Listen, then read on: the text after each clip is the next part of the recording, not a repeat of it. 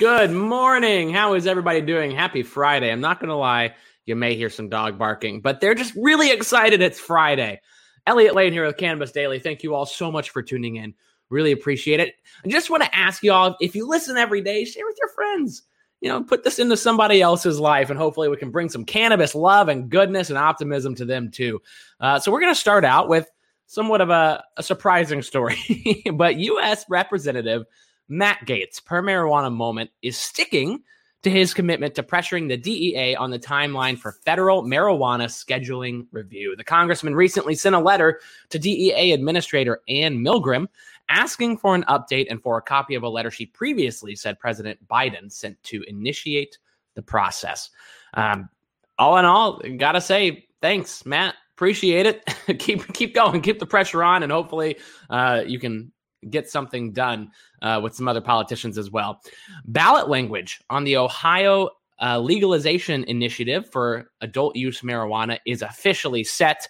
Voters will have the option to vote it in November. So let's see what happens there. Per marijuana moment again, a new Congressional Research Service report discussed the challenges facing the hemp industry and will begin the process of developing regulations as the FDA has done nothing. I race through those, but I'm so excited we actually have legislative news to talk about right now. Been missing it. Everybody's on recess. Matt is getting us back into the groove here. So thanks to y'all. Nice to see another research report come out. Hopefully we can see some balancing out between the hemp and the marijuana sides of the cannabis plant. All right, next up, a pretty interesting, unfortunate story for Canatech, but cannabis payment startup Spence Labs is now suing their former partner-to-be FIS and their subsidiary WorldPay for what they claim is a corporate catch and kill. Spence Labs was designed to develop fintech for legal cannabis dispensaries as FIS exclusive preferred partner for this specific tech. After introducing FIS to clients and discussing their plans for the industry, FIS began to say, maybe not. Maybe this isn't for me. Maybe this isn't for FIS. This seems like a risky industry. I don't think I like this.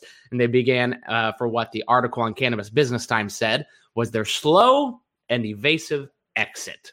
Spence Labs claims FIS valued the company at a minimum of $25 million when they became a minority investor and partner on paper and in their partnership.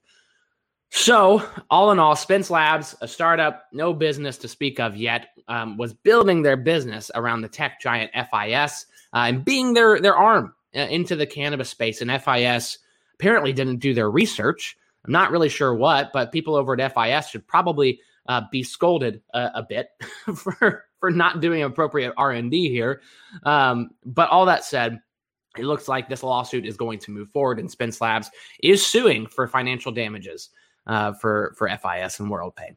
Glass House Group, OTC listed GLASF, completes their first tranche of their Series D preferred equity offering. The face value was $1,000 per share of GH Holdings, which is on paper a subsidiary of Glass House Group. The company raised $10.9 million in their first tranche.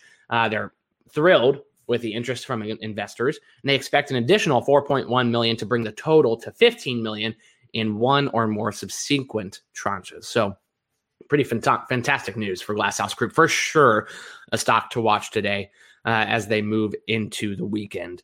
The state of Mississippi sold around $4.4 million of medical marijuana in the month of July. Total sales thus far are $15.7 million. Very low number, I would say, for a state, but not really surprising given the lack of medical patients thus far in the state and lack of licenses. So all in all, Tony Shore, great to see you. Really appreciate you tuning in. Tony Shore doing some work in the States and the South. Don't know if I'm allowed to say that, but man, Mississippi needs some help there. All right, y'all. So yesterday we had some Canadian cannabis stock news. Tilray, SNDL. Both had interesting news yesterday, but their stocks tanked. People didn't like it. Canadian cannabis sales came out and they flourished. Best month they've ever had for the country. And Tilray and Sundial were down 9+9% mid-afternoon. So my stocks to watch today will include Tilray, will include Sundial, will include MJ in MSOS to see if we can get a little bounce back into the weekend. If they don't bounce back today, may be interesting to look at how they start the week next week. So MSOS, MJ, Tilray, SNDL, and then just for their news today with the interest from investors, Glass House Group, got to be a stock to watch today as well. Thanks, everybody, for tuning in throughout the week. Thanks, Tony. Thanks, as always, for tuning in. Share with your friends. Please rate, review us on Apple, on Spotify. Drop a comment in. Always say hello on LinkedIn or YouTube. Until Monday, y'all have a phenomenal weekend. We'll see you then. Hey, investors, thanks so much for tuning in to Benzinga's Cannabis Daily Stock Picks and News Podcast every day pre-market. Once again, this is not financial advice. Please do your own research. We hope we bring you the best and most efficient news for your investing. Continue to find us on benzinga.com/cannabis, benzinga.com/podcasts, or on YouTube on Benzinga's channel.